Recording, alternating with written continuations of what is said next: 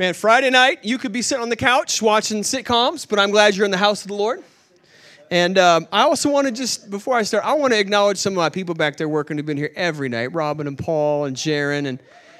And I want to highlight Sean Bonner, who went to work at 1:30 this morning and managed to be here. So the bar is high. You can't work any harder than that, man. So, Sean, we want to thank you. Thank you for the efforts you put into it. I am expectant. I'm hungry for what the Lord is doing. We were singing about the greatness of God. He has been so good to me, so good in my life. I just think about how faithful the Lord has been. And I get the privilege tonight to introduce my friend Ted. He travels all over the world. I mean, he's in just about every place, traveling, preaching, and I'm sure grateful for him. I think my favorite attribute of my friend Ted, though, is he's actually quite a likable guy. You know, not everybody who preaches is likable, but Ted is likable. That is a good thing. So, grateful that you're here. We just love you so much, and looking forward to what the Lord is saying tonight. Amen? Amen, brother.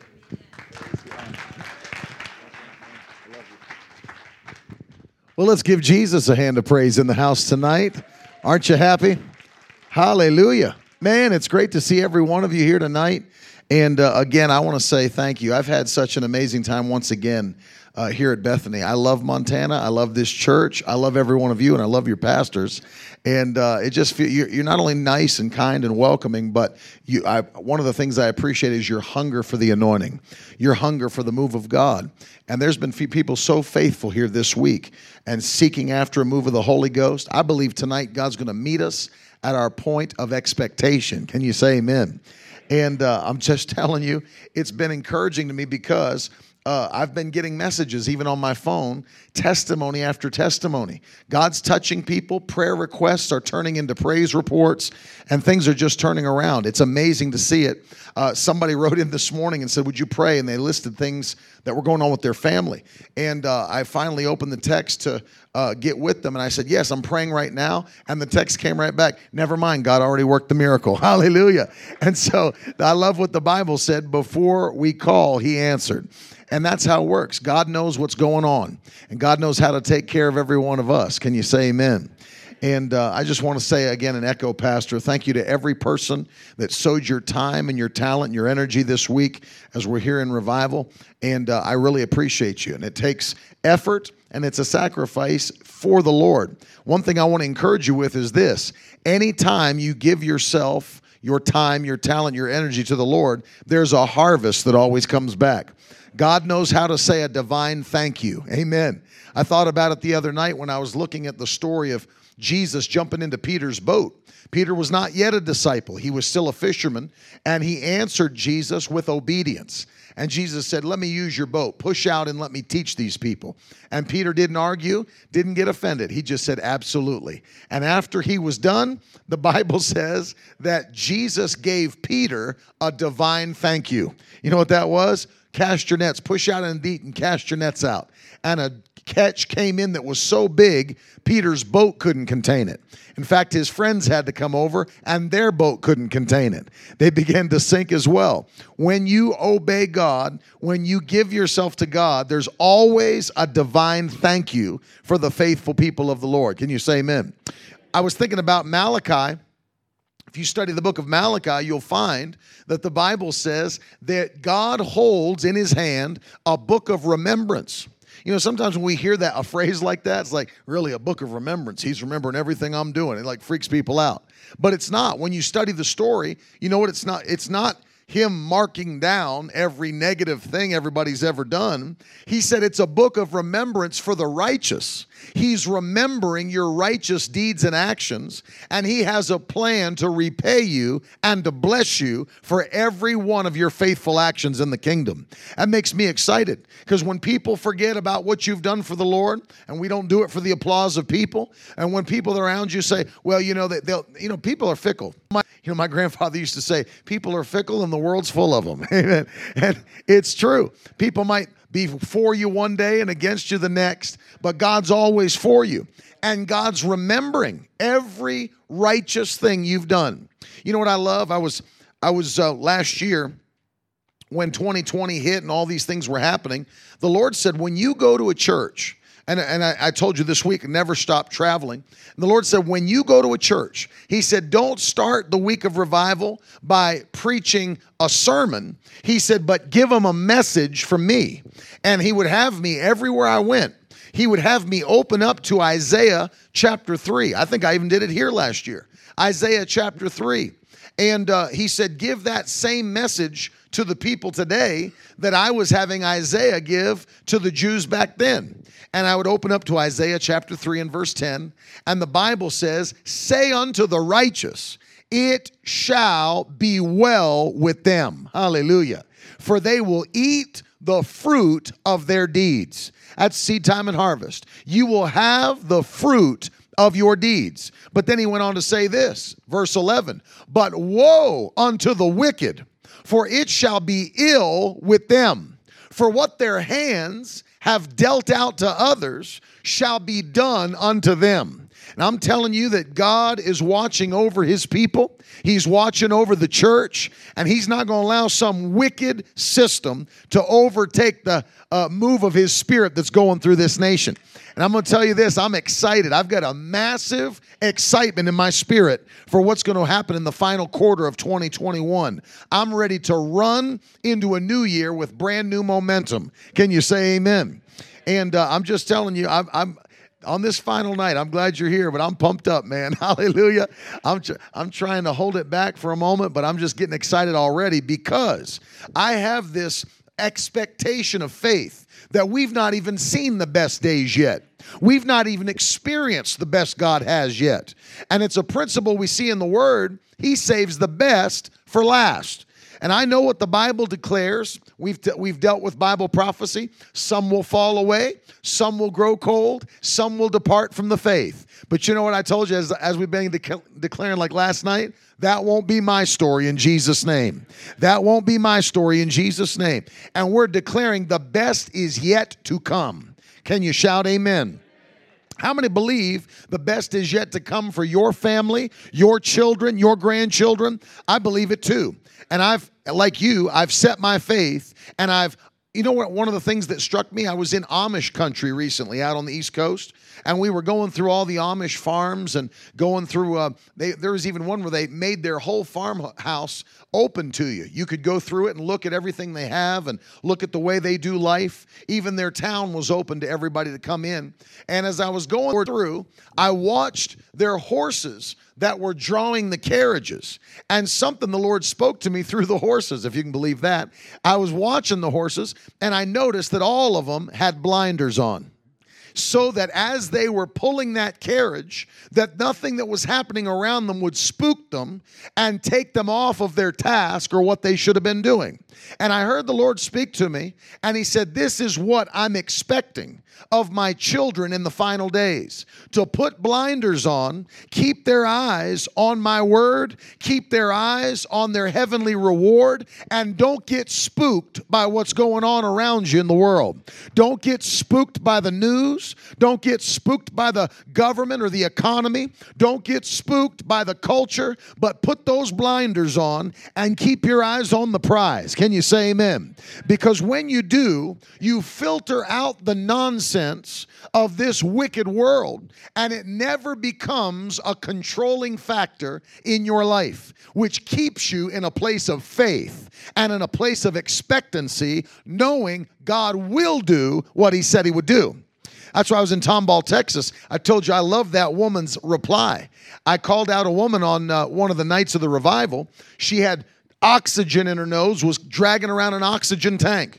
I said, sister, the power of God's on you. She was weeping back there. And I said, what is it? Because the Lord didn't reveal it to me. I said, what is it you're dealing with? She said, I've been diagnosed with COPD. And so I told her, I said, we're going to get you a miracle. I said this, though. I always try to find out where people are. I said, do you believe the Lord will heal you? You know what her answer was? I know he will. That's faith right there. She said, I know he will. I said, well, how bad do you really need that oxygen? She said, unless I'm sitting down, I have to have the oxygen. I said, well, stand up and take it out of your nose. And she did. And I prayed for her. Power of God hit her. And I marched that woman all over that church, into the lobby, all around through every aisle. And people started shouting. She left that thing back in her seat, came to the altar and began to praise God and dance. Came back the next night, no oxygen. Came back the final night, no oxygen. Power of God touched her. Then, as I told you Sunday morning, she went home.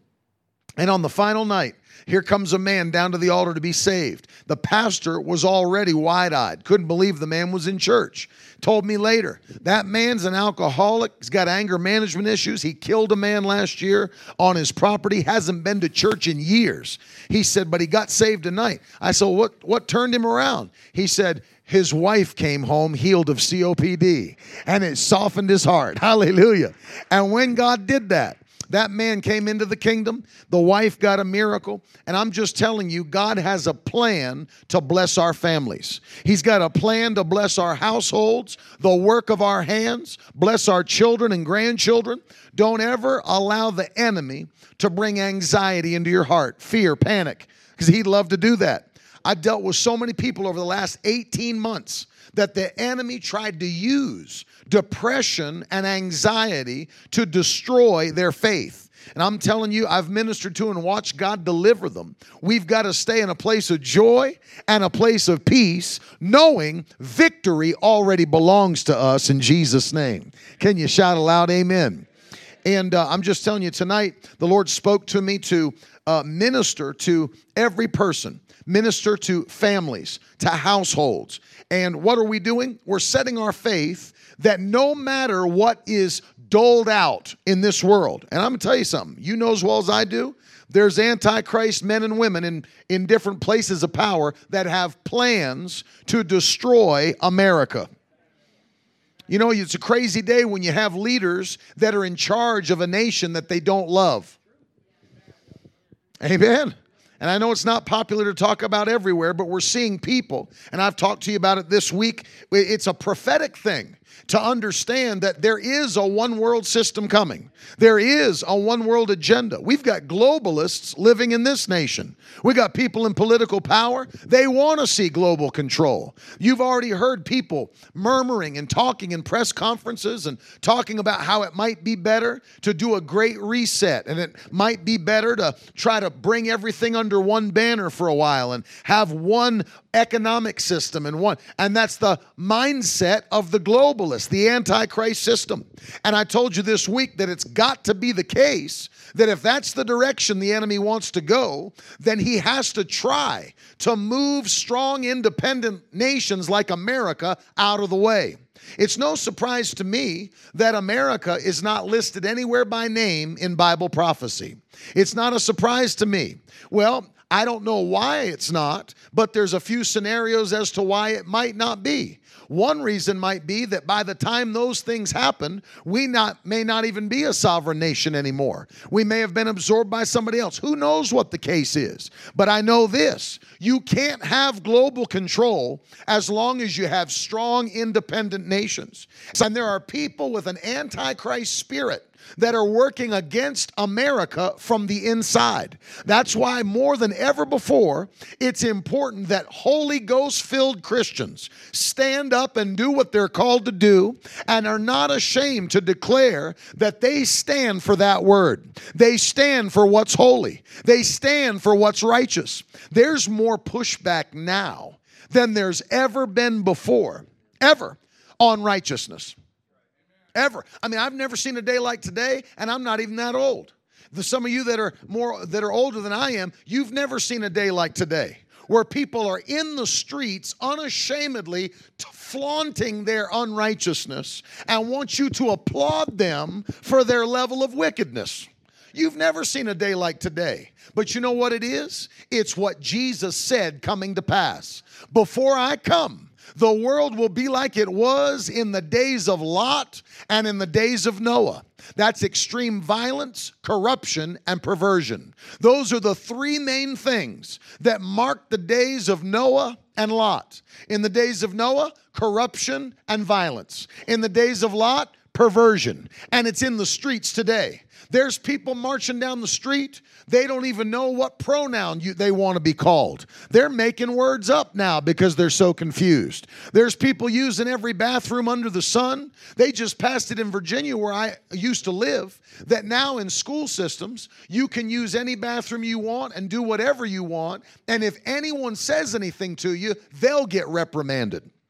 It's a wickedness that's spreading through our nation. You look at, if you don't think they're coming after our children, just sit down and browse through Netflix at what shows they're marketing towards the teenagers and the children. There's witchcraft being marketed to them, black magic. There's all kinds of perversion being marketed to them. Look at all you got to do, if you're a young person, you know what I'm talking about. You can open up your TikTok, Snapchat, Instagram, and you can see these things right in front of your face because the world is spewing its agenda at the rest of the population.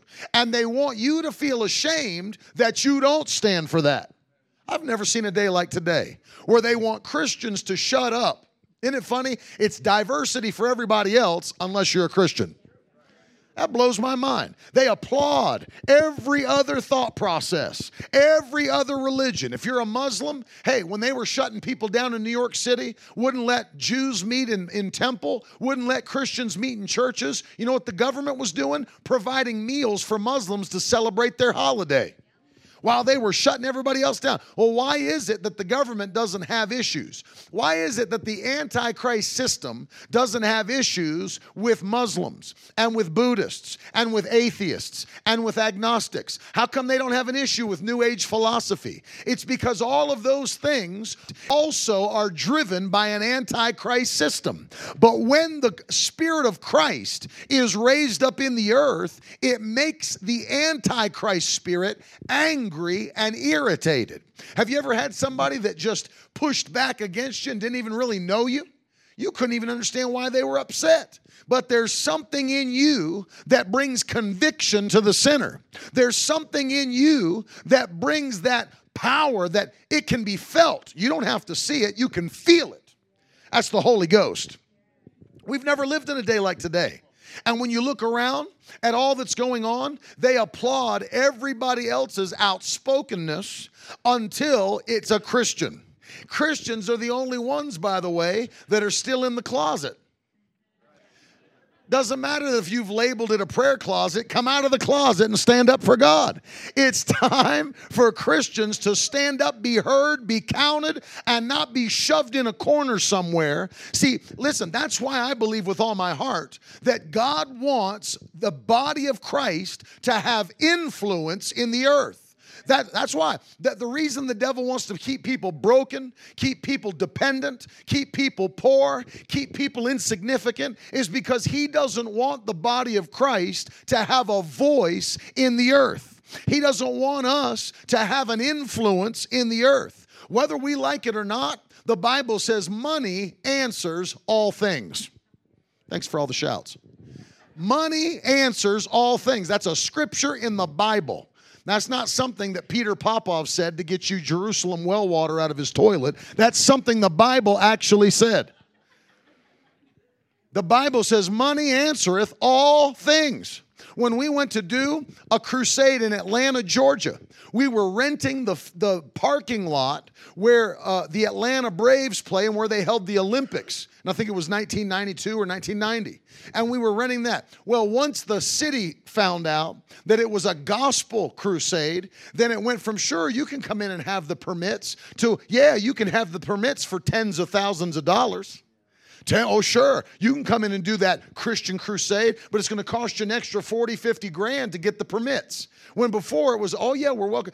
Back when they thought it was just us coming to bless the community, which we did, brought in 2 tractor trailer trucks worth full of food to feed the hungry and those that were homeless. Think about this. By the time the crusade was done, 6 days, 2,000 plus souls came to the altar to be saved. Think about this, though. 600 of those 2,000, when their prayer cards were turned in, had no address they could write down.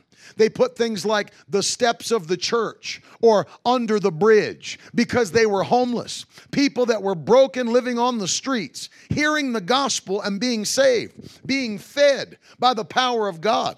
And all of a sudden, here's a wicked anti-system trying to stop us from coming in to preach the gospel. And you know what they said? Sure, you can come, but for the permits, how about another $40,000, $50,000? You know what we said to them? Cash or check? You know why? Because money answers all things. You can try to keep us quiet. You can try to shut us up. But I refuse to take a vow of poverty and be insignificant in this world when there's a world full of people that need the gospel of Jesus Christ. You got to make up in your mind, I'm going to have the resources to be a blessing to this generation. I'm going to have the resources to make an impact in my generation. I'm not believing to provide Thanksgiving for my family. I'm not believing to provide Christmas for my family. I'm believing to provide it for many other families. I'm not believing to feed my kids and put food on the table and fill the fridge. We're feeding hundreds of kids around the world every single day because of the power of God and the resources to do it. I'm partnered with Dr. Lester Sumrall, who's now in heaven. I'm partnered with his feeding program. We still, to this day, I actually had our assistant call. I said, I want you to call them up. Their organization's called Feed the Hungry. I said, call them up because I want to know what would it take for our ministry to be in the top 1% of contributors to their organization. And I said, call them up and find out the number. And they called, my assistant called up. She called me back. She said, hey, I just got off the phone with them. They said, you're already in the top 1% of givers. I said, well, call back again and find out what it's going to take to be in the top 1% of the top 1%. Because I made up my mind that I'm going to bless those that are in need in these final moments of time. I'm not going to hoard it all upon my own lusts. It's about blessing this generation. It's about blessing this world. You know what? It's a whole lot easier for somebody to receive what we say about Jesus after they've got a full belly. Oh yeah, talk is cheap, but when they see you love them because you've gone and you've actually ministered to their needs, oh, you better believe they open wide up to hear what you got to say when they see the love of God coming through you in a practical way. And see, the devil wants to keep us in a place of not enough, a place of just enough. He wants to keep us in a place where we're paycheck to paycheck, where we can't tithe, we can't give, we can't bless the poor. And those days are over in Jesus' name, because we're stepping into a place of blessing that's going to make the devil so mad, he'll pull his hair out in Jesus' name. I'm telling you, it's time for us to get real with this and declare, I refuse to walk around in meanwhile, I've got a covenant with the one who's the divine provider. Jehovah Jireh is my heavenly Father. And if he's my heavenly Father, I don't have any business in lack or in poverty or going without. And God's calling us to not only walk in the blessing, but to be deliverers in our generation. Can you shout aloud, amen? I remember I was coming home from a revival one time, and I came, because, man, you go in to do my grocery shopping late at night. There's no lines. I like to make sure, because, man, you go in the daytime sometimes, and those lines are brutal. And so we got back from doing a crusade, and I dropped my wife off at the house, and I still had the truck packed with all our stuff, and I went straight to Walmart. I was like, I'm getting groceries now while there's nobody there. And I got out and did my shopping, and I was coming back out to the truck, and I had my cart pushing it, and I saw this big old guy over in the shadows of Walmart, parking lot. I said, hey, buddy, can I talk to you for a minute?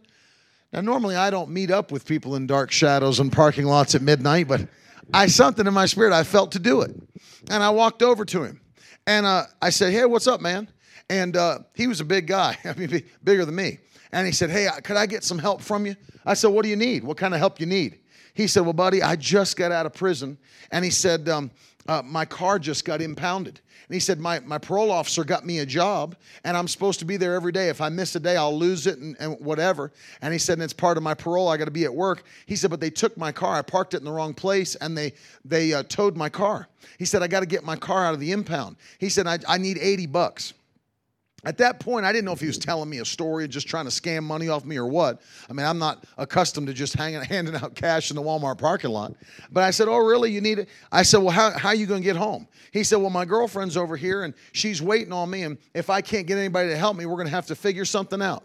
I said, well, I felt the Lord, now I felt this in my spirit. And I knew, the Lord said, no matter if he's scamming you or not, I want you to help this man. So I said, well, let's go back over to the truck where your girlfriend is. So we walked back over. She's in the driver's seat. They got kids crying in the back.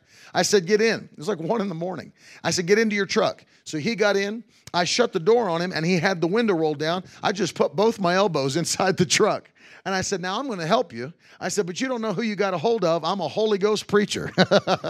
I said, before I help you, I'm going to talk to you for a minute. And I just leaned into that F-150 window and began to give both of them, the boyfriend and the girlfriend, the gospel. And I'm sitting there talking about Jesus is coming soon. I said, do you know where you'd go if you died tonight? Do you know if you'd be in heaven or hell? Both of them. Him, big old guy just out of prison, his head's bowed, and the rubber mats on the floor, his tears are hitting the mats and forming a puddle. She's over there with her head on the steering wheel. She's crying. The kids in the back were crying before the gospel was preached.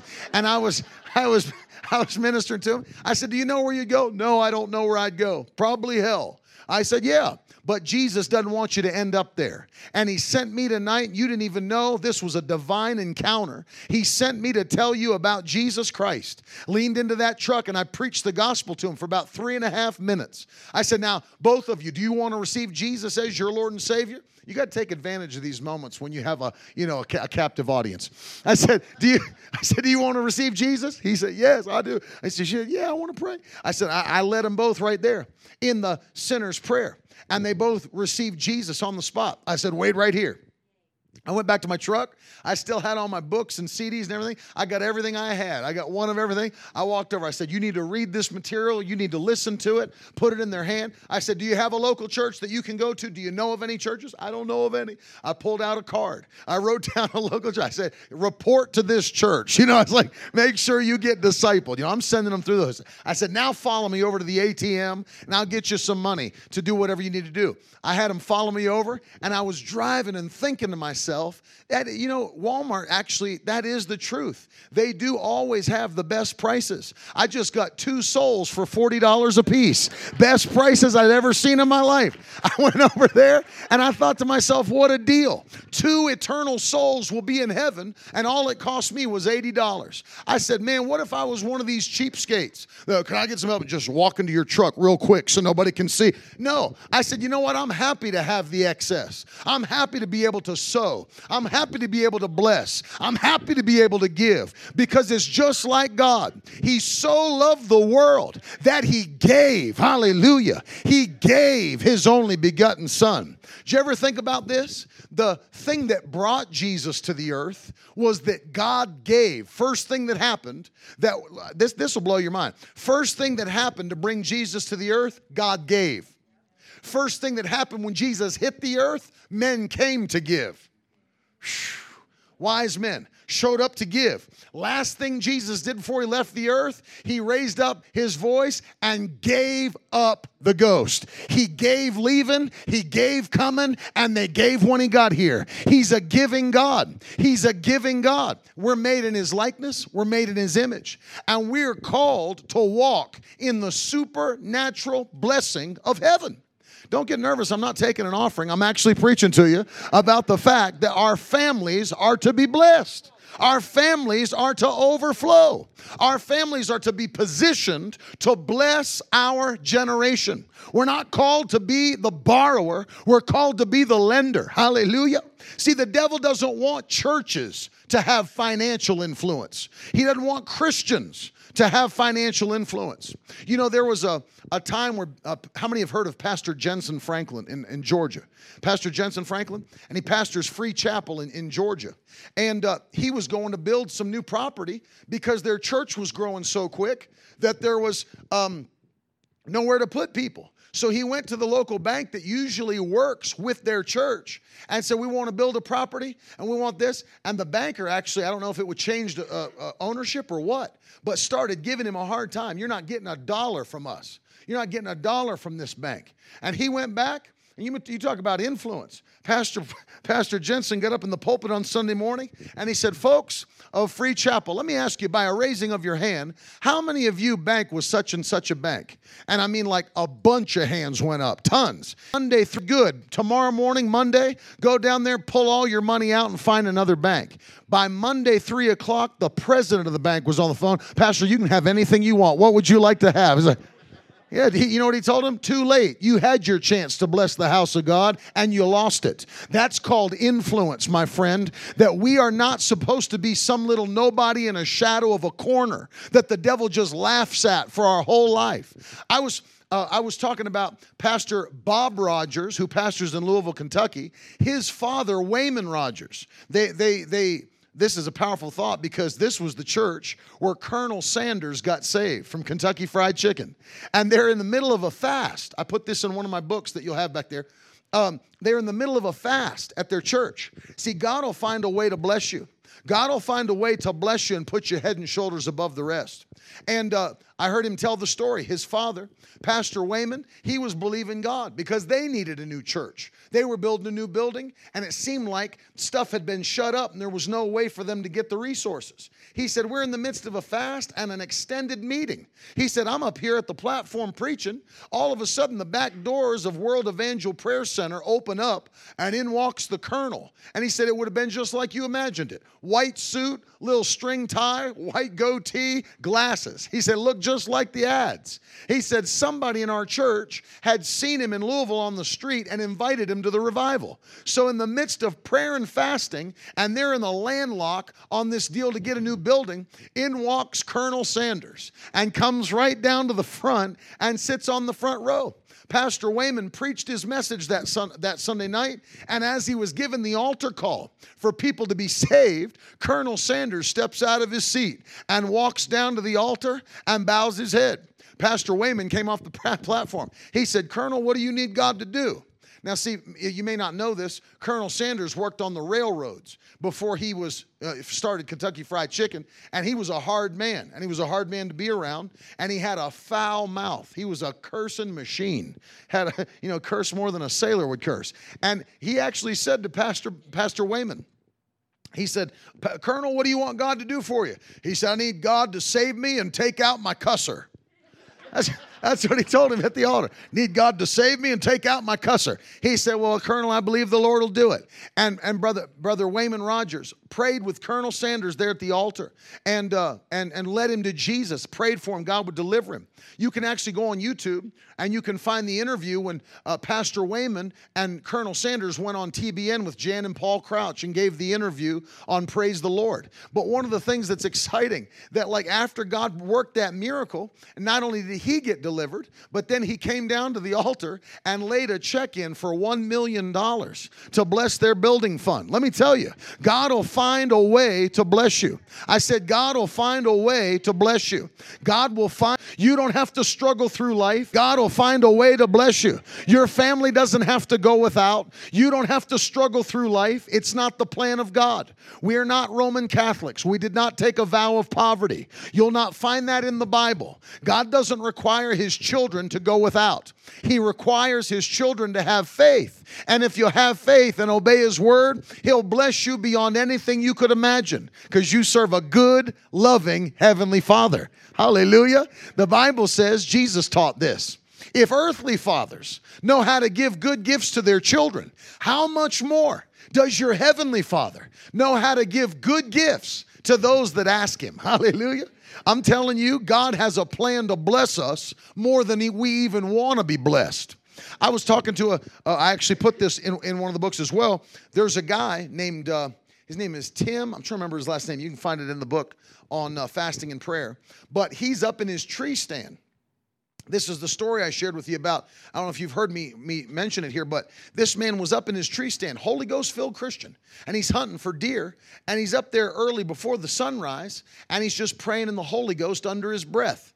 And the Lord says, I want you to go home, and I want you to call the patent office, and I want you to get a patent on trees and rocks. He thought he heard something wrong. He's like, are you serious? Trees and rocks? He went home, and he called them up. They laughed at him in his face. We ain't giving you a patent on trees and rocks. I mean, like, what in the world? The Lord told him to go out in his garage. He had one of those wire cutters, those styrofoam that cut styrofoam, you know, the hot wire.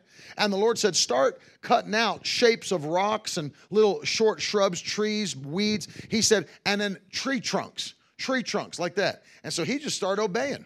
And he's cutting out rocks, and he's cutting out trees and tree trunks. And about a week later, the patent office called him back. The guy was sheepish. He said, sir, I guess we are going to be giving you a patent on trees and rocks. And he said, I'm sorry, we laughed at you. And so he began, and God gave him this idea to create a hunting blind for deer hunting. And it looks like a big, rotted out tree stump, about this high, huge tree.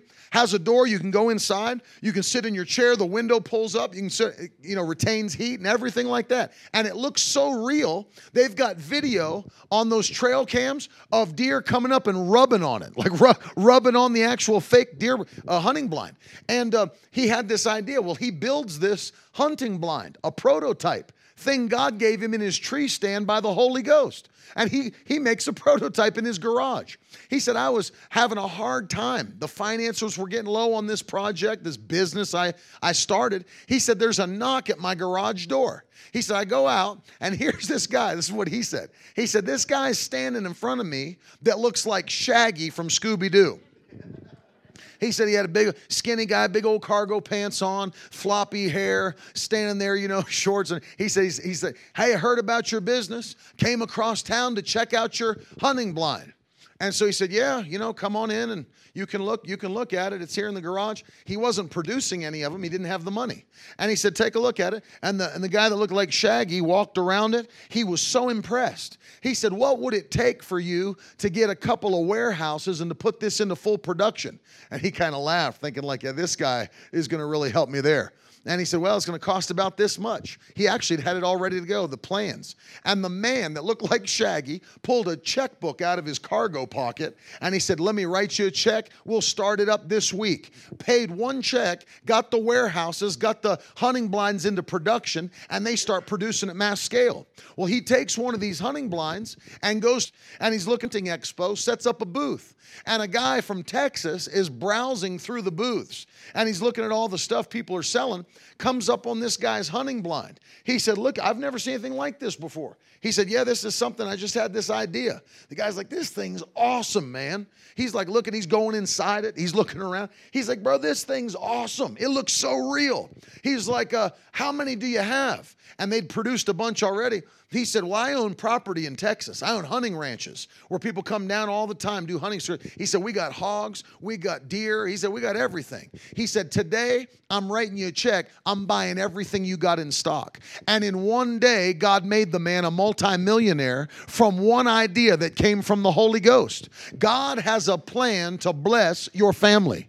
God's got a plan to bless your children. God's got a plan to bless your grandchildren. When my grandfather was coming up in the ministry, nobody was preaching word of faith, doc. Nobody was encouraging you to confess. And say, that wasn't really a thing back then. We came up in the Assemblies of God, old time Pentecost. It was just like you remember it to be if you grew up in that. And my grandfather said wherever he'd be sent to pastor, they'd send him all over America. He pastored in cities all over the United States. And they said wherever they would send him next, he said it's almost like the people had a motto in the church. Lord, you keep him humble, we'll keep him poor. And he said they kept their half of the bargain. And so he's pastoring and all this stuff. And there were times, now he had 4 sons, my father and 3 other sons. And when you're raising boys, those boys eat. They'll eat you out of house and home. It's like me. My father tells people when he preaches, he said, we didn't buy milk when my son was growing up. We just backed the cow up to the door. Amen. That's, I would eat, man.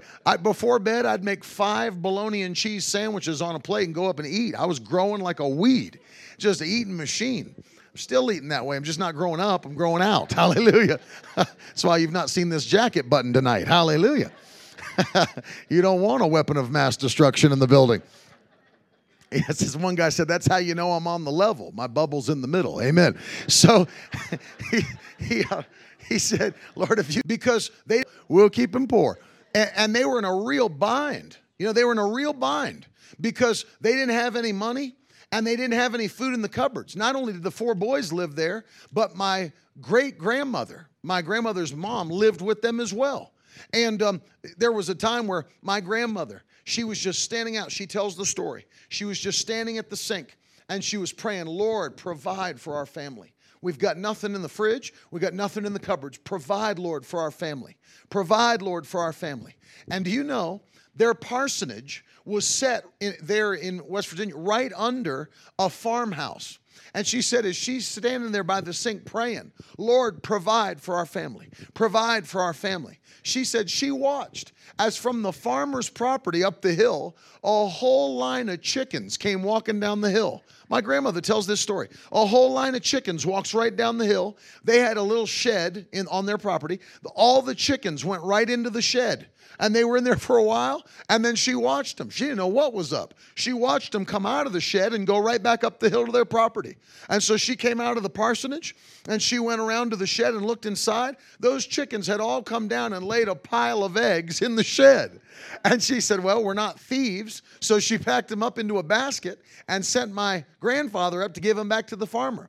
And he goes up there to raps on the door.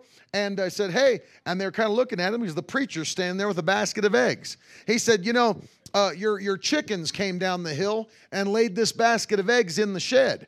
They said, our chickens did that? He said, yeah, it came down today. They said, couldn't have been ours. They said, ours will not lay. We can't get them to lay. He said, we've tried everything to get them. They will not lay. He said, I'm telling you, they came down. He said, well, if they laid it on your property, they're your eggs. So my grandfather took them back down the hill, and they had eggs to eat. They testified. I've heard my grandmother testify that as long as they lived in that parsonage, every so often, those chickens would come down the hill, go right into the shed, lay a pile of eggs, and then head right back up where they came from. I tell you, when I heard that story, it made me think of what the Bible taught in 1 Kings 17, that in the middle of a drought and a famine, God set Elijah right next to a brook called Kerith, where he took fresh water. But ravens came and brought morsels of bread and meat. Hallelujah. I mean, that'll stir you up. Because in a moment where there's nothing available, you serve a creator who knows how to provide for you and for your family. And you think about that. Ravens are scavenger birds. They take, they don't give. If you've ever seen those ravens around, you know, I grew up in Virginia Beach. You know, you go there, you go to a McDonald's parking lot, you're so close to the ocean, there's seagulls that know exactly where to be. They're waiting in that McDonald's parking lot, just hovering over those cars, because they know somebody's going to drop fries at some point. And they're just sitting there. You see those seagulls just kind of walking, 1 or 2 fries. You'll see them things just like waiting for somebody to drop a cheeseburger.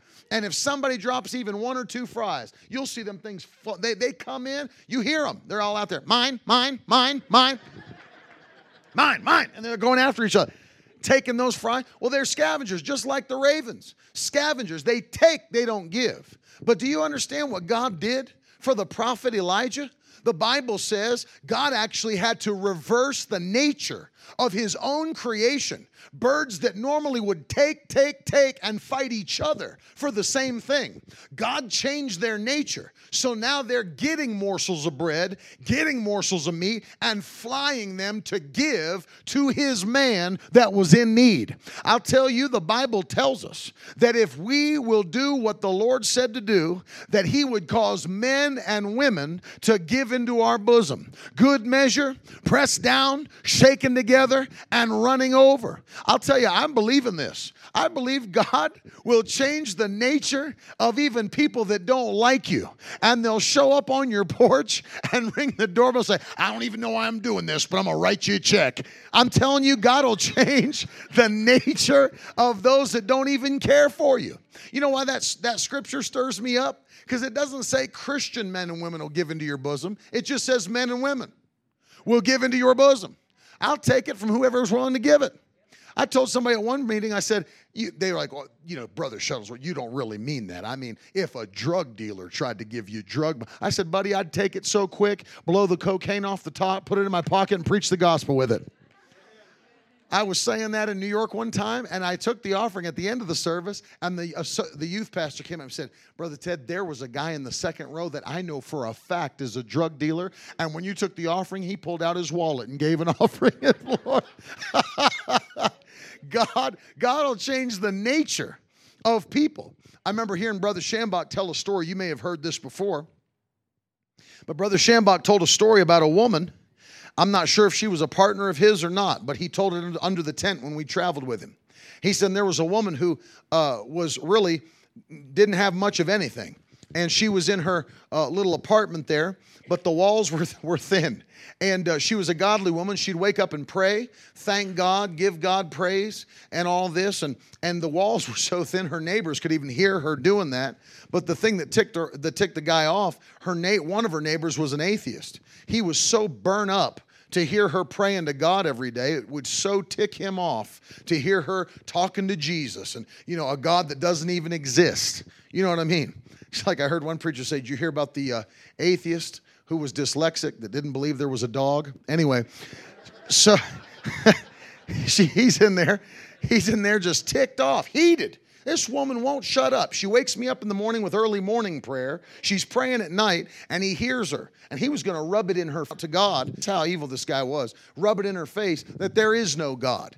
And so he heard her crying out to God because there was nothing. She had nothing left on food stamps, had no groceries in the cabinet. And so she's crying out, for provision. He said, I'm so sick of hearing this. I'm going to prove this to her that you don't need to believe in some unseen being. It's people around you that can help you. It's those that have the resources that can help you. So he goes out and buys 2 carts full of groceries for the woman, brings it back to her house, puts it on her doorstep and rings the doorbell and hides in the bushes. She came out and saw that and starts giving God praise. And now he'd had his moment. He jumps out and said, see that? That's not God. I bought them. I bought the groceries. And she started dancing and giving God even more praise. She said, thank you, God. Not only did you provide for me, you made the devil pay for it. Hallelujah. Hallelujah. God knows how to provide for his people, for his children. And I wanted to encourage you with this tonight because I believe that our families are going to a whole nother level. And when I say this, what I'm believing, see, I can't take any credit for the blessing of God that's on my family. I just give God thanks often for his grace and mercy that's on my family. Told you one of the other nights that right now tonight, there's like 18 Shuttlesworths preaching the gospel somewhere. I tell people we're like Holy Ghost cockroaches. The devil can't get rid of us. They're literally all over. There's 2 preaching up in Canada. There's some preaching out on the East Coast tonight. My wife's going to be preaching in Boston tomorrow morning. I mean, just everywhere. My father's in a 10-day revival that extended another day tonight in Rochester, New York. I mean, just preaching all over the place. I can't take credit for that. I can only give God thanks for his grace because my grandfather was a moonshine running, fighting, angry, mean coal miner. He had literally no goals to be in the ministry, no goals to be a Christian. Nobody even thought he'd get saved. They thought he was going to be a gangster. And all of a sudden, God got a hold of him. And God turned his life around. And God put him on a path to accomplish his purpose. Went to Bible school, met my grandmother. They got married, started ministering together, had 4 sons, Ted, Tim, Tiff, and Terry. Every one of them still preaching the gospel. Every one of their kids preaching the gospel. Now the grandkids are interested to preach the gospel and prophet. And I'm just telling you, that's only the grace of God and the mercy of God. But you know what? God will touch our families in that way. I always encourage people, maybe you're the first one in your family to ever come into the kingdom of God. Maybe you're a first-generation Christian, and before you, it was just heathen. It was people that didn't believe the Bible, didn't believe in Christianity. They were alcoholics, they were fighters, they came from broken homes, whatever. But once you came into the kingdom, you broke that cycle by the power of God. And now whatever was going on before you, it stops because of Jesus. No matter what was running through the family before you, it stops because you've got a new family tree. You've got the blood of Jesus Christ running through your veins, and whatever generational curse was harassing your family, it ends with you by the power of God. Don't ever say again, well, you know, cancer runs through our family, and diabetes runs through our family, and alcoholism runs in our family. That broke when God touched your life. When you came into the kingdom, any hold the devil had on your family, it was cut off by the power of the Holy Ghost. And from this day forward, you can declare, as for me and my house, we will serve the Lord. As for me and my house, we'll be blessed. As for me and my house, we will prosper. As for me and my house, we'll walk in healing because the hand of God has been extended to you. Do you know you can win battles for your family that your kids won't even have to fight? Let me show you something from the Word. First Chronicles chapter 22. You look at the end of David's life. Solomon's getting ready to take over as king. David's been king all those years. He's fought and fought and fought and fought. You'd think a man that fought that much would have died in battle. I mean, he didn't stop fighting. He was a bad dude. I mean, David was no joke. We see pictures of David that people paint. You think David was like some fairy running around with a harp. David was a man of war. That's why I can't stand to go to these churches. They get pictures of the Jesus in the lobby. Got him looking like a feminine, like he's got lip gloss on back in old-time Jewish community. Jesus was a man's man. Let me tell you something. Jesus was a man's, I don't know any like little feminine dude that's going to run into a temple and fashion their own whip, flip everybody's tables over, and beat the wicked people out of the building. I know anybody. You guys, I'm so sick of you, you money changers. So tired of this. Every time I come in here, you've inflated the prices, the sacrifices. People can't even give God a, no. I'm going to put every one of you in timeout. I'm so tired of it. Jesus came in with fire in his eyes. He said, oh, you want to mess around my Father's house? You just hang on one second. He went out back, and I love what the Bible said, and he braided his own whip. He said, I ain't just going to give you a beating. I'm going to give you a custom-made beating. That was the biblical equivalent of Jesus making them pick their own switch. Go out there and pick your own switch. I heard one comedian said that was the most mental torture you could ever had as a kid. Get out there and pick your own switch. Because you're out there wondering as you're looking in the bushes, you're like, that one there will snap my spine in half. If I pick that one, they'll just send me right back. And God help you if you live by a willow tree. That was insane. That thing ain't breaking, buddy. It was like a bullwhip.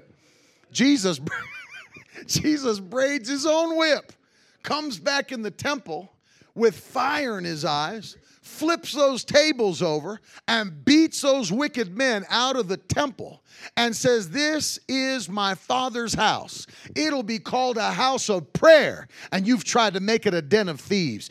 Jesus was serious about honoring the Father's house. He was serious about righteousness. He was serious about holiness. He wasn't playing games. This is a man's man, and he came from the line of David, and David was a man's man. David could write a psalm and cut your head off in the same breath. Here's a man of war. You think about how bad of a dude David was. He had a little redneck in him, in my opinion. That's just my West Virginia opinion. But he walked out onto the battlefield, and Goliath is sitting there, half flabbergasted. You gonna send this little kid out? I'm a man of war. And then he starts trash talking him. I'm going to feed your flesh to the birds of the air. I'll cut you. And David cuts him. I'll cut your head off. How about that? I'll feed your flesh to the birds of the air. Now, that right there was an act of faith because David only had a sling. I don't know how he planned to cut Goliath's head off. He just flipped the sling around the neck and just... I don't know how long that would have took, but... he just started talking trash by faith. I'll cut your head. I'll feed your flesh to the birds of the air. And he was a man of war. He loved God so much. You know what? Something that'll stir your faith? Think about this for a minute.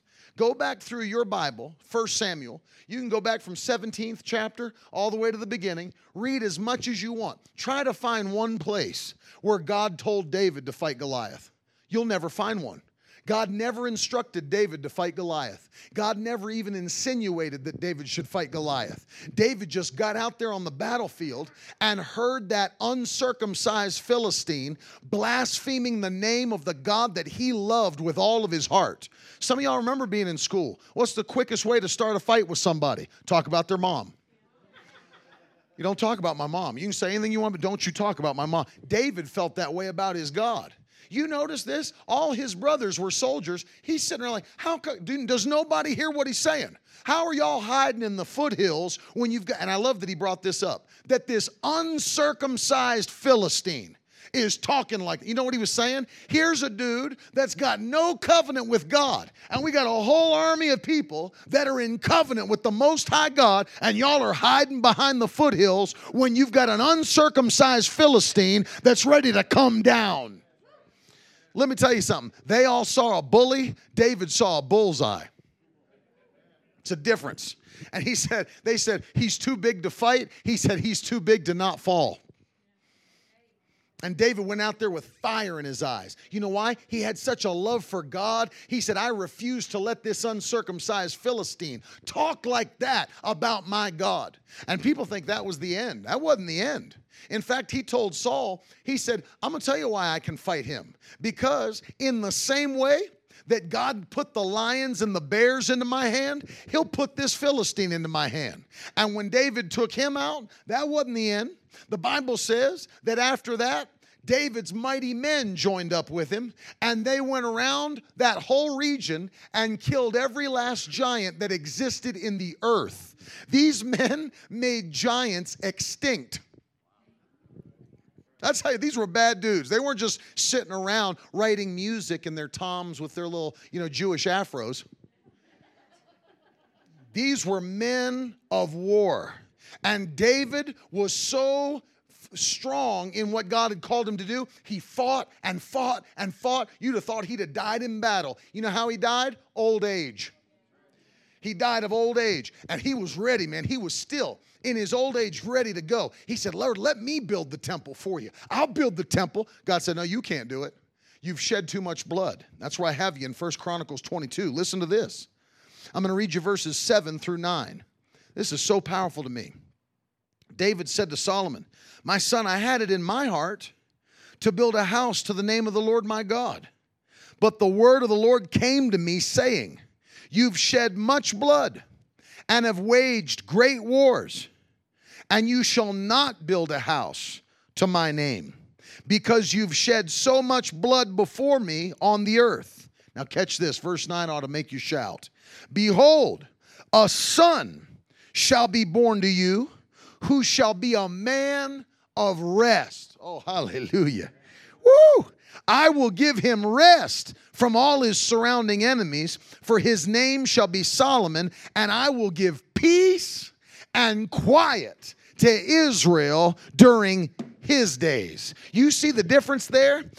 God is highlighting the fact first, you fought and won and fought and won and fought and won and fought and won. And now that you have, I'm going to let your son reign in total peace. And his surrounding enemies will shut their mouths and leave him alone. I'm telling you the same thing tonight. By faith, you fought and won. You fought and won. You fought and won. And whatever enemies harassed you in your previous life, they have to shut their mouth and leave your children alone and leave your grandchildren alone.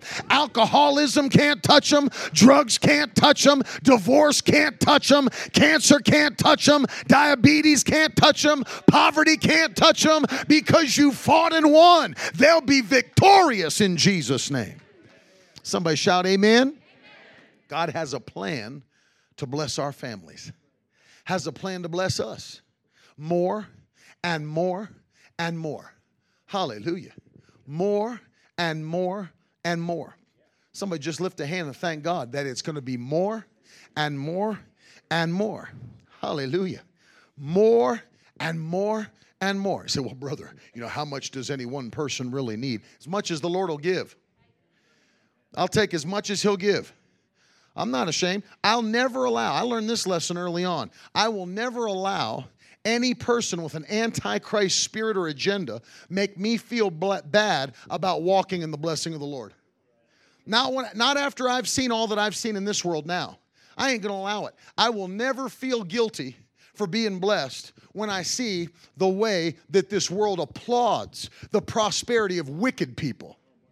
Let one person that's a Christian get blessed, and everybody starts yapping about it. Oh, got him a new F-150, did he?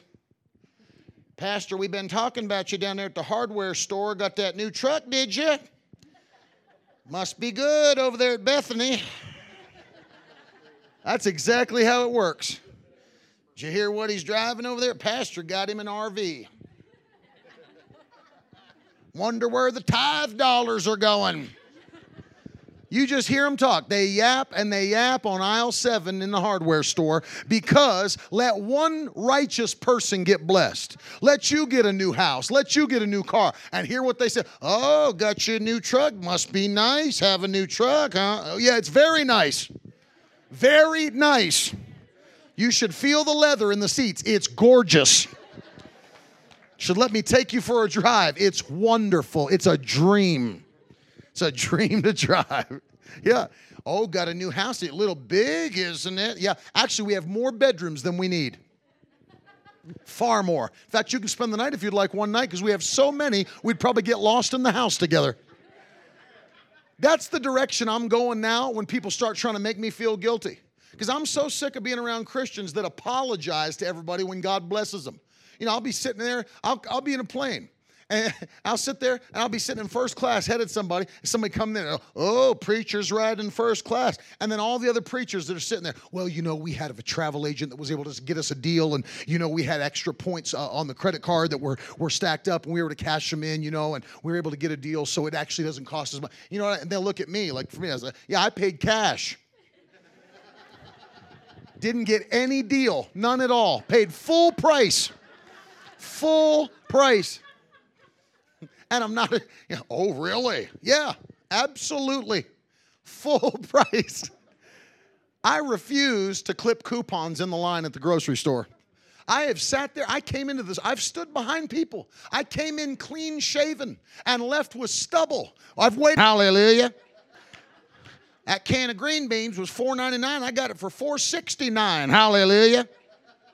Praise God. You know, and I'm bringing this out because the devil's kept us in a place where we felt like we've had to save God money. God doesn't need you to save him money. He owns the cattle on 1,000 hills. The silver's his, the gold is his, and he is a divine provider. He's a creator. He doesn't need you to save him money. He is the one that can do the impossible and do the incredible. Well, I went across town, you know, because gas was 13 cents cheaper over there. And you spent $4 going 30 minutes down the road. Do the math. You saved 67 cents on a full gallon, full tank. 13 cents, brother. God doesn't need you to save him money. I know it gets quiet when you preach like this. Because you'll have somebody come in and do a seminar on stewardship. Now, understand, everybody, the stewardship. Pull out their spectacles and tell you how you need to clip coupons and sell old shirts for Jesus so we can have a clothing drive, and somebody needs to bake some brownies so we can raise money so the youth can go to camp this month. Why don't you just write a check and send all the youth to camp? Hallelujah. It's my last night. I'm going to hit you and run. Amen. Because, see, here's what happens, is that sometimes we feel like that we've got to do something to save the Lord. You know, we're saving the Lord a little cash. No, you're not saving the Lord anything. God expects us to rise up, be a blessing to our generation. You know what made me more mad than I've probably ever been in the last 10 years? I saw guys, for example, I'll give you a perfect example of this. Men like Kenneth Copeland, Jesse Duplantis, guys that you may not like him, you may like him, I could care less. But bottom line is this. Some people say, you know, those guys are flying around in a private jet. They own a jet. Costs millions of dollars. And it'll be on Good Morning America. You'll see people, do you know how much money they spent on a jet?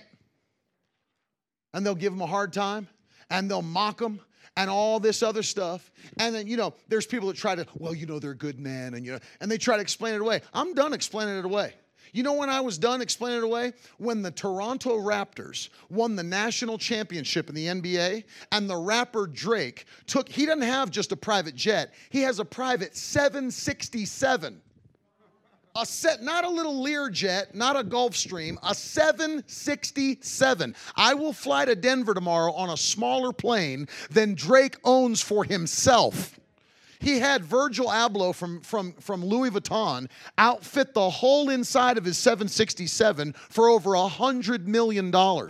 More than he paid for the plane, he outfitted the leather. He has a room that's white Louis Vuitton, black Louis Vuitton, gray Louis Vuitton. And then after the Raptors won the national championship, he brings the whole team and the whole coaching staff into the 767, and they just fly over the city of Toronto, drinking all night, hanging with girls all night, doing lines of cocaine all night. And what do you see on the news? Isn't it exciting? Breaking news. Rapper Drake is up over the city of Toronto, and they're celebrating the national championship. There's no talk of going green at that point. There's no talk of the ozone. There's no talk of global warming. There's just people getting all excited. Oh, did you see Drake is up there with the whole team, and they're up there having themselves a blast. And let one Christian get blessed. Let one Christian ride on a private jet, and every antichrist spirit in the world jumps out of the woodwork to try to make you feel like a second-class citizen because God's put the blessing on your life. You pull up in a new F-250 and people get all bent out of shape because apparently Christians are supposed to drive around in cars that are held together by Christian bumper stickers, and the primary color is Bondo. That's not who you're called to be. God's got a plan to bless you. He's got a plan to bless your family, a plan to bless your children, a plan to bless your grandchildren. Can you say amen? Oh yeah. God's got a plan to bless you. I'm done apologizing to the world. You know why? Because I found out something. I found out that there's no level to which you can sink that they're okay with. Because, even if you don't own a jet, but you fly first class, well, that's not enough for them. Oh, you're in first class? Even if you don't do that and you fly economy, oh, you pay money to fly on a plane? You could have drove. You understand? I could have got in a truck and drove from the tip of South Florida to here in Montana and got out of the car and for a week preached to you like this. So wonderful to be with you here in Montana. Forgive my posture. I just spent 90 million hours driving here. I could have. Just wanted to save the Lord a few dollars, we could have. And then they'll still get mad at you. You realize the Amtrak train still runs, using up all that gas to drive up here. Yeah, there's no level to which you can sink that the Antichrist spirit is happy with. They will push you at every turn. It doesn't matter what it is. They'll be mad at you for whatever level of blessing that you stand in. You know what I made up my mind? If persecution's going to come anyway, I might as well have all the blessing God will give if the persecution's going to come at any level. Let the heathen rage. Let them get angry. Let them get mad. Let me show you something. Psalm 112. Let me read this to you, because this is where God is taking every one of us. We're going to another level in Jesus' name. I said we're going to another level in Jesus' name. Hallelujah. I said hallelujah. I'm excited about what God's going to plan to do with you. I'm excited about how he's going to touch you and the work of your hand. I'm excited about how he's going to bless your children. I'm excited that your grandchildren will overflow, that they'll never have to go without. It's not right. Hear me. You say, well, that's pretty shallow, brother. It seems like you're pretty materialistic. No, it's not that I'm materialistic. Look at the passages of Scripture that we read. I had a guy that was harassing me today about preaching the blessing of God. Well, the Bible said that it's harder for a rich man to enter into the kingdom of heaven than for a camel to go through the eye of a needle. I said, oh, really? So you think rich people are going to hell? Yes. The rich. I said, man, guess Abraham will be in hell. Guess Isaac will be in hell.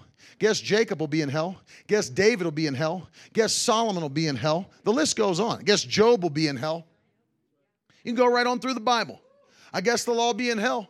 because they all had, the Bible says, and they became very rich in gold and silver and livestock. Who do you think did that for them? The devil? You think the devil was blessing Abraham? You think the devil was blessing Isaac and Jacob? You think the devil blessed Job? You think the devil blessed Solomon and David? Did you know when it came time to build the temple for God, the Bible says that David said, if I can't build this, 1 Chronicles 29, then you know what I'm going to do? I'm going to pay for it to be built. And he didn't go into the kingdom treasury. He went into his own treasury. And he said, let me pull out my own gold and silver and wood and precious stones. I can't calculate the value of any of that. But I can still calculate the value of gold and silver. And I looked it up one day. Did you know David personally gave, in today's value, over $6 billion in one offering to build the temple of God? And the Bible says when his elders saw him getting excited to give towards the kingdom of God, they started pulling out of their treasury to give as well. And the Bible says by the time they were done, I did the calculations on the weight of the gold and silver. The elders, along with David, gave a combined $20 billion to build the temple of God. Now, see, that's so much money that people don't even have a reference point for how much money that is. So you know what I found out? With that amount of money, you could build Yankee Stadium 13 times and still have $500 million left over. I mean, this thing was opulent. And David said, if I can't build it, I'm going to give towards the building of God's temple. God will bless you to such a degree. And see, when they badmouth preachers like that, listen, I was sitting at a table with the greatest evangelist in the history of the world. I don't say that as opinion. I say it by actual soul-saved count. He's in heaven now. But Dr. Reinhard Bonnke, who has, listen, he had crusades that were so impactful. In fact, when I was at lunch with him in Orlando, he said, can I show you something in my office? We walked in. He said, there's a man who scores music for film. And when he saw what we were doing for the Lord, he said, Brother Bonnke, would you provide a video montage of your altar calls of people being saved as you give the call for salvation? And he said, so we sent him the footage and he sent back this video. He said, I'd like you to see it, Brother Ted. I sat on a couch. He put the DVD in and I'm sitting there and it's just going from one crusade to the next crusade in Africa as he's calling people to Jesus. It's like nothing you've ever seen before. In fact, if you'd like to see it, you can go on YouTube and search evangelism in Nigeria, and you can see the video that man made. But there, I'm watching these montages of people, and at the bottom it shows how many were in attendance and how many were saved at the altar that night. I looked at one of those clips, and it said, altar call response. 1.03 million came to the altar that night, in one night, to be saved. He turned to me. He said, we really had a problem that night, Brother Ted, because we'd only signed up 375,000 altar workers. What? 375,000 altar workers. It's still almost 1 to every 3 people have to deal with that. And he said, you know, we don't count the cards. He said, if we can't read their name, if we can't read their information, if the whole card is not legible, we don't count the salvation. He said, because we only count the ones that we can follow up with and disciple them. He said, so, and then when I asked him, I said, well, how many souls have been saved? He said, just in the last 10 years, we've seen 52 million people come to Jesus in Africa alone. Here's a man that literally was the greatest evangelist in the history of the world by salvation count. Nobody has won more souls than Dr. Bonnke. And do you know what he told us at the lunch table? See, here's the behind the scenes stuff that nobody knows. He said, you know, and he told us this with tears in his eyes. He said, our ministry was about to go under. He said, we did not have the finances to keep holding these crusades. He said, we had nothing available. He said, but all of a sudden, God raised a preacher up to start a blessing our ministry and started sending us offerings to hold these crusades. He said in just an 8-year period, he sent us $42 million. I said, who was it? He said it was Kenneth Copeland. And I said, well, there's people out here that are running him through the mud and kicking him online and every comment and getting all upset that all that he stands for and what he preaches and what they don't know, because he doesn't flaunt it. He's not out telling about, well, you don't realize how many people are in heaven.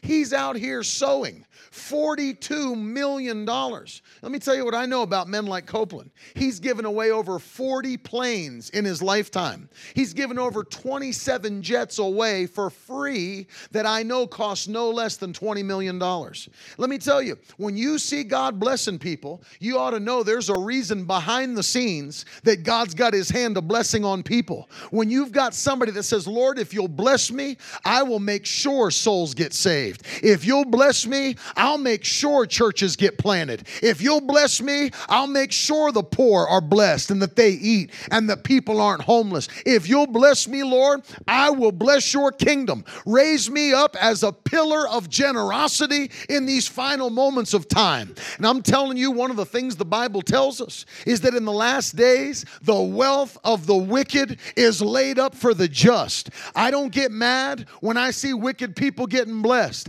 I say, just take care of my stuff till I come to get it, because the wealth of the wicked is laid up for you. It's laid up for your family.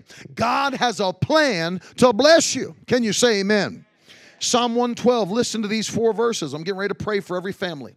Praise the Lord, the Bible says. Blessed is the man who fears the Lord. Hallelujah. Somebody say blessed. Blessed is the man who fears the Lord, who delights greatly in his commandments. That's a key right there. God's not blessing us so we can go do our own thing. He's blessing us so that we can advance the kingdom of heaven. Look at this. His offspring. That's your kids and that's mine. That's our grandkids. His offspring will be mighty in the land. Not insignificant, mighty. Not addicts, mighty. Not broken, mighty. Not timid, hiding in the shadows, mighty. Glory to God. You know, I told you last night I was upset. My daughter, she got filled with the Holy Ghost when she was 5 years old. I didn't even get to be the one to pray for her to get it. She was in children's church at my uncle's Assembly of God church in West Virginia, and they got children's church praise and worship going on.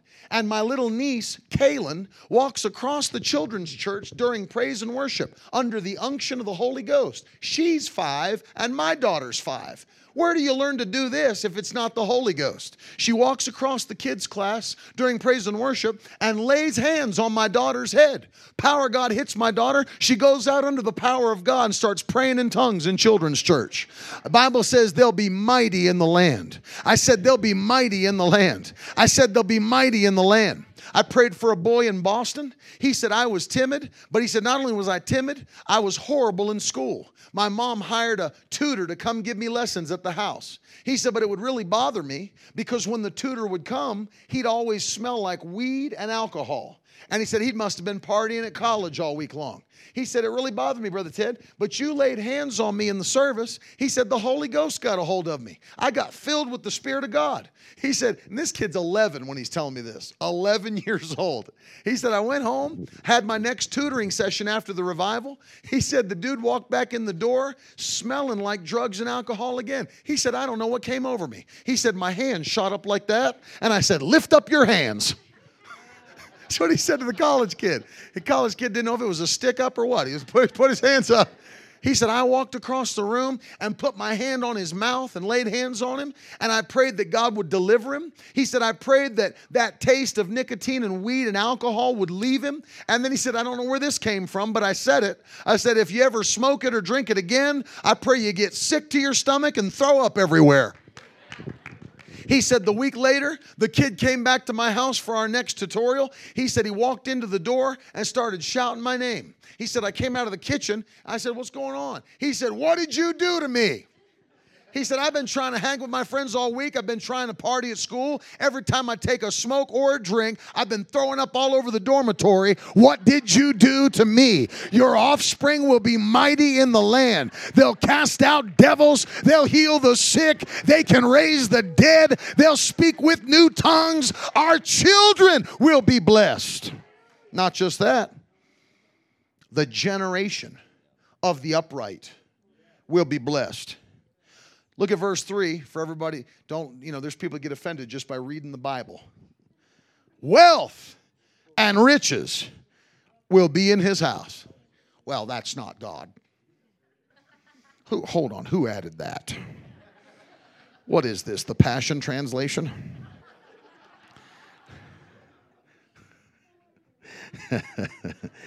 And his righteousness endures forever. Now flip the page if that's where you're at in the Bible. Maybe it's still on the same page you're on. But verse 10 makes me laugh. The wicked man will see it and will get angry. He will gnash his teeth and melt away. And the desire of the wicked shall perish. You know what I'm saying? Gnash them, baby. Gnash them till they're down to the gums. Because I ain't going to apologize, and God's people are going to be blessed, and we're going to walk in the abundance of the Holy Ghost more than enough. We will not struggle. The generation of the upright will be blessed. What business do the wicked have being more blessed than your family? They don't have a covenant with God. They don't have a covenant with the provider. They should not have, you know what I say when we're bringing those kids up? They shouldn't have to go to somebody else's house to experience the goodness. Oh, come on, I'm preaching now. They shouldn't have to go hang at some sinner's house because they're the only ones on the block that have the new gaming system. And they're the only ones that have, that shouldn't be the case. Kids should want to flock to your house because the blessing of God's on you. I'm telling you, you can see the blessing of God. There was a girl that they told me about in church, and her mom had just told her, God will bless you. You just put your hands to work. You just start doing some work, baby. God will bless you. And the girl went out and started a lemonade stand. And her mom came back from work, and the girl's holding a pile of money. I mean, a pile. She's holding 20s and 50s and all this money. And she's like, what did you do to get all that money? And you know what she found out her daughter was doing? Having the lemonade stand, $1 a cup, but people would hand her a 20 or 50 and she'd say, thanks for the tip. That's all she'd say. Thanks for the tip. She ended the day, she's got a pile of money. Just had an expectation that that's how good people wanted to be to her. Thanks for the tip. Oh yeah, your family will be blessed. The generation of the upright will be blessed. That's what I'm telling you.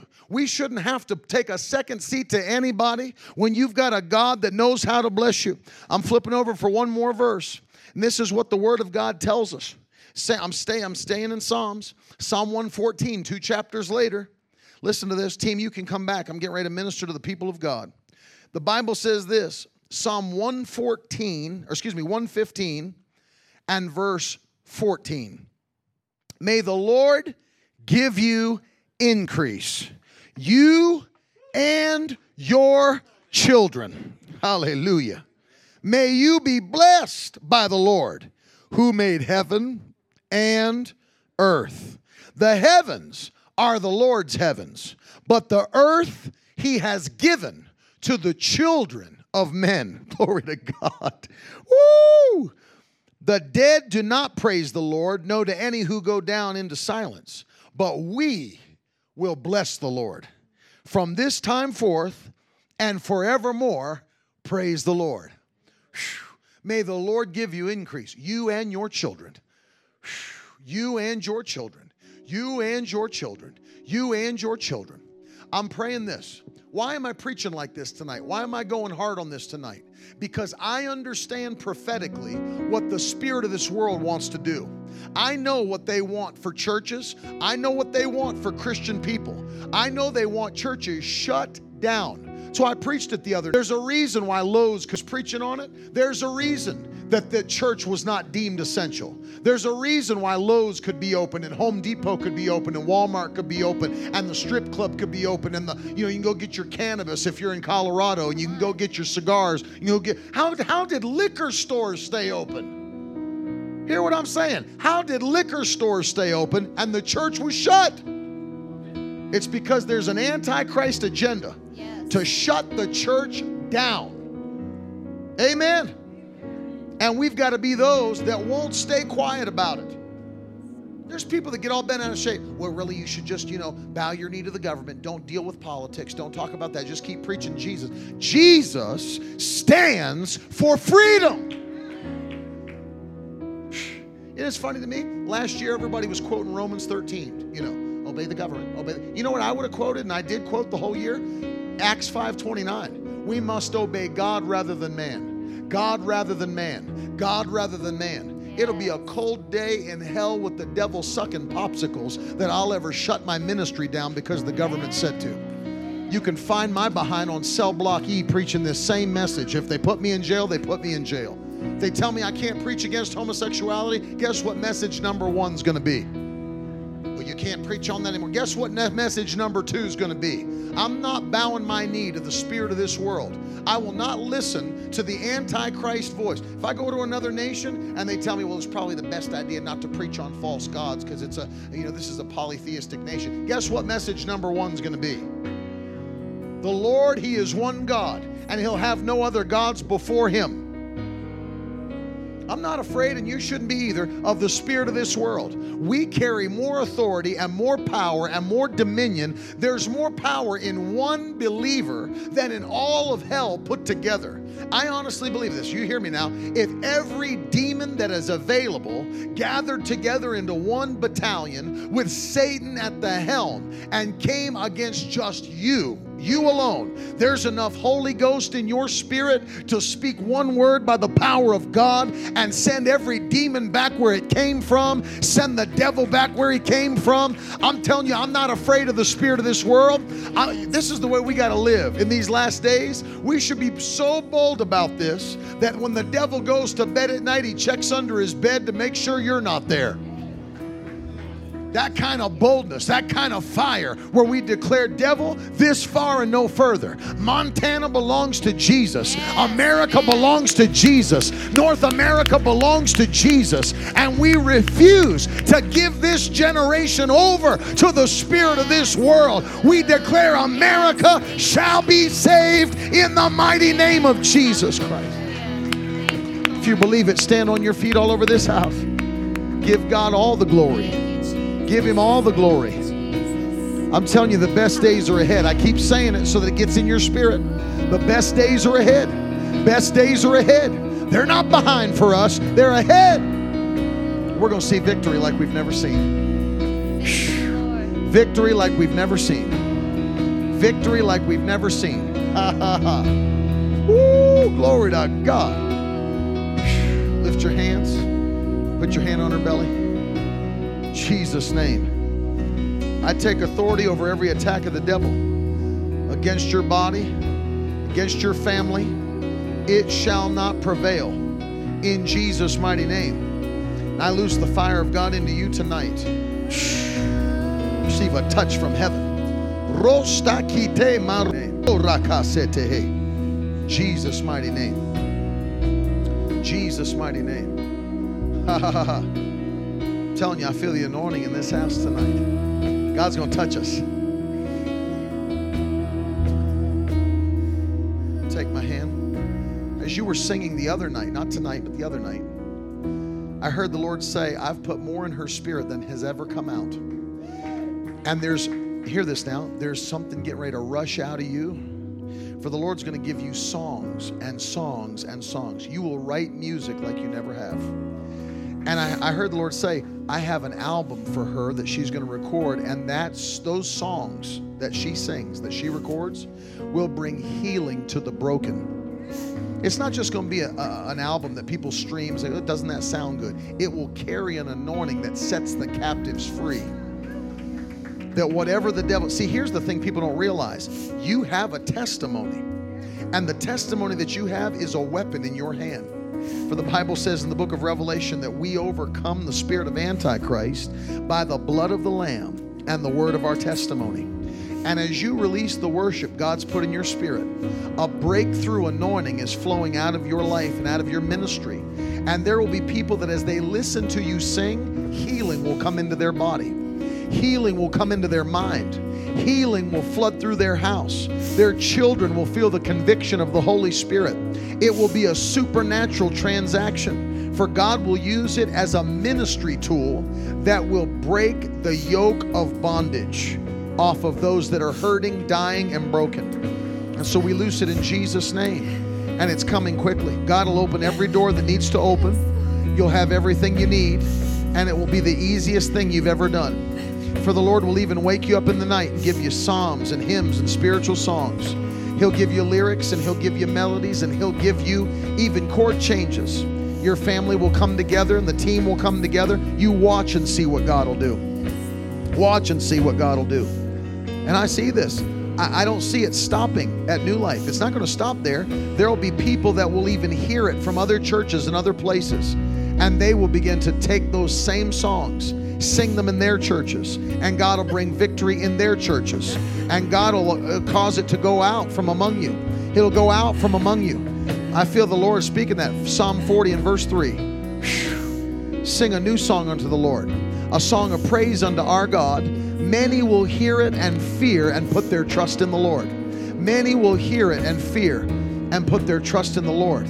Somebody stretch out your hands and begin to give God thanks. Things are changing for the better. In the wonderful name of Jesus, they're changing for the better. Hallelujah. They're changing for the better. They're changing for the better. They're changing for the better. Don't believe the lies of the enemy. It's changing for the better. Don't believe the witness that's flowing through this generation. It's changing for the better. Don't even believe the statistics that you hear. Well, young people aren't interested in Jesus. Young people aren't interested in church. Don't believe those lies either. I can tell you from experience, every single place I've been in this nation and around the world. How many were here last night as little kids were flooding the altar to get saved? They're not even, some of them weren't even 10 years old, were they? Not even 10 years old, 4, 5, 6, some 3. But they felt the Holy Ghost. I said, how many of you need to know your sins are forgiven before Jesus comes? Little kids' hands go up. I need to pray the prayer of forgiveness, salvation. Stood right here and gave their hearts to Jesus. You heard them pray that prayer of salvation with a bold and a loud voice. I've been to places, I've preached revivals just like this. I was preaching in North Carolina, and I was getting ready to give the altar call. I saw a kid over against the wall on this side, had to be 8 years old. He's over there just weeping. And I thought, man, his mom has laid into him during this service. I thought he got yelled at. I honestly did. And I said, how many of you need to receive Jesus? It was not a youth revival. It was not a kids revival. It was just like this. And when I gave the call for salvation, every person standing at that altar was 15 or younger. Everyone. Many of them children. And that boy was the first one. He's shaking. He stands up, moves past his mom, and comes down to the altar, 8 years old, with tears streaming down his face as the Holy Ghost is convicting his heart. Stood at God's altar, lifted both hands, and gave his heart to Jesus. I laid hands on the boy, and the Holy Ghost came upon him, and he began to pray in other tongues. Got filled with the Holy Ghost at 8 years old. Don't believe this lie that the young people aren't hungry for the things of God. This is the hungriest generation you've ever seen. Why? Because they're hurting. They're broken. They need an answer. They need a change.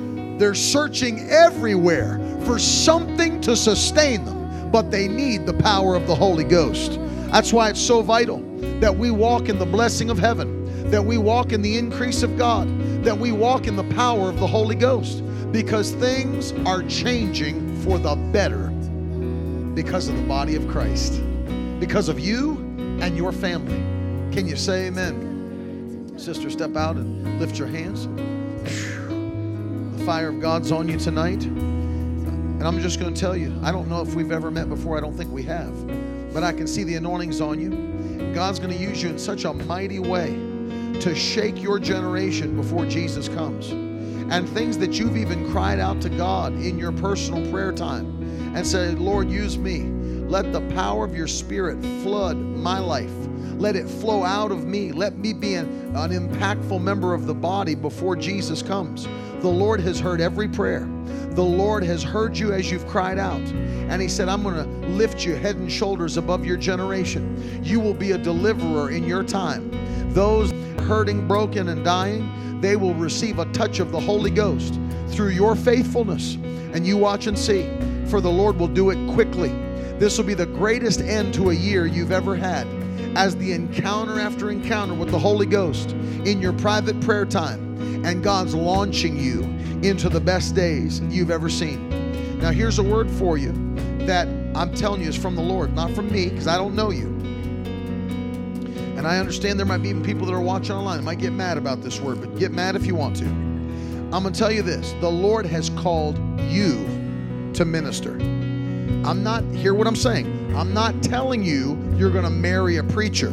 I'm telling you you are a preacher. You may marry one as well. I don't even know if you are married, but I'm just telling you, the Lord said, you are called. You will speak the glory of God. You will release the power of God. You will make an impact on your generation, and the best days you've ever seen are just ahead. For God's getting ready to fill your mouth with laughter and your tongue with singing. As you begin to see the goodness of God manifest in your life, God knows how to make you laugh. Hallelujah. Fire of the Holy Ghost come upon her tonight. God will make you laugh. God will make you laugh. God will make you laugh. Lift those hands. Magnify the name of Jesus. Give Him glory. Give Him praise. Give Him praise. Hallelujah. Hallelujah. Hallelujah. Take a minute. Magnify Jesus. He's here. His presence is here. Ko ramaye griasta la botana. Rotoste kiambarada. Bredoste si kendi ambarosta. Come on, come on, come on. Press in. Press in. Press in. Press in. Hoste sema. Prokoho. Rende. Brasto. Press in. Press in.